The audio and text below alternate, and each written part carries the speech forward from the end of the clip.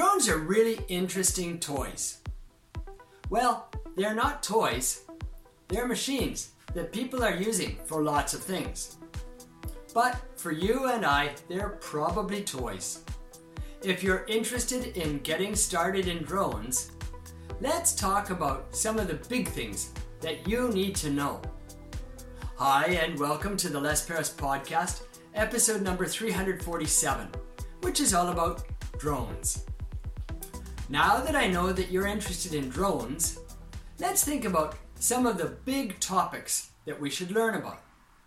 Ease of use, body types, capacity, limitations, preventing drones.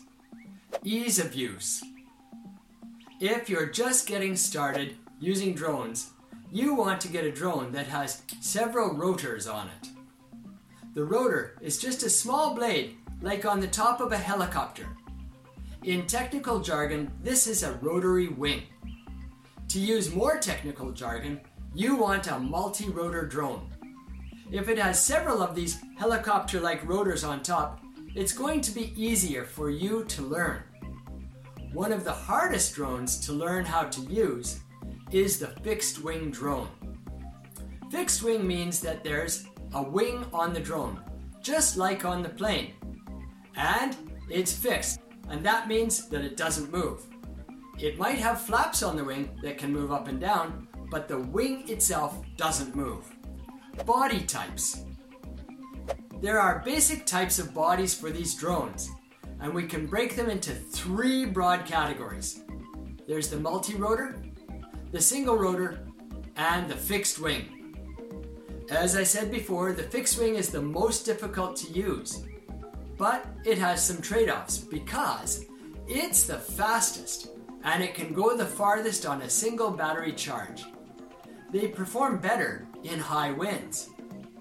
On the other hand, they cannot do a vertical takeoff and landing, so they're harder to take off and land with. They're also more expensive and less maneuverable. Multi-rotor drones, on the other hand, can't go as far, but they're easier to use, more maneuverable, and you can change what they're carrying quite a bit more easily. So you can change your camera if you want to. Capacity. The multi-rotor drone seems to be able to carry a larger capacity, but the downside is that it'll have a shorter flight time. The fixed wing drone has a fixed capacity.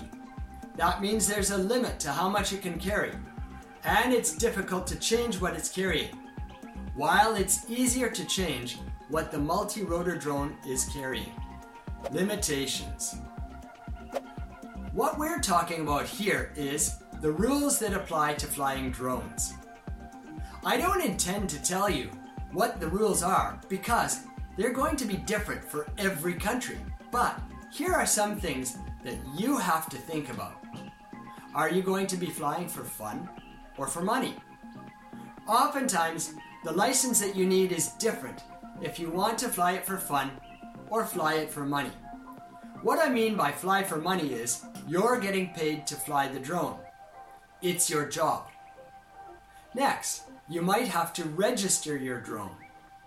There will be all sorts of different rules on which drones need to be registered, which drones don't, and you might register it if you're doing it for business, and not register it if it's not for business. Then there's the rules on flying the drones. Where can you fly it? Most countries will make it illegal to fly a drone near an airport, for instance. There will also be a height restriction. That height restriction could be 150 meters above the ground. You can't fly higher than that without a special license or perhaps a special permit. Some places may say you can fly over other people's houses, and some places will not allow it. Then there's one more limitation. That's the people around you. They may get angry if you're flying your drone close to them, and they may damage it, which brings us to the next point. Preventing drones. Other people may try to prevent your drones from flying, or you might want to learn how to prevent other people from flying their drones. There are special shotgun shells that you can shoot from a shotgun that release a net to capture the drone and make it fall to the ground. There have been cases where people use falcons to take the drone out of the air. There is some danger to the bird, but not that much if it's well trained. Other people might want to just shoot your drone with a shotgun shell. In America, that's possible. That will destroy the drone, of course. And then there are radio wave jammers, which can prevent you from sending or receiving signals from the drone. And therefore you functionally can't fly it anymore, and it will probably crash. I think drones are really cool, and it would be fun to have one. I think you might feel the same, because you're still listening to this podcast. If you want to get a drone, first do a bit of research. This podcast is giving you some areas to look into. Go out and study, and have fun with your drone. Thank you for listening.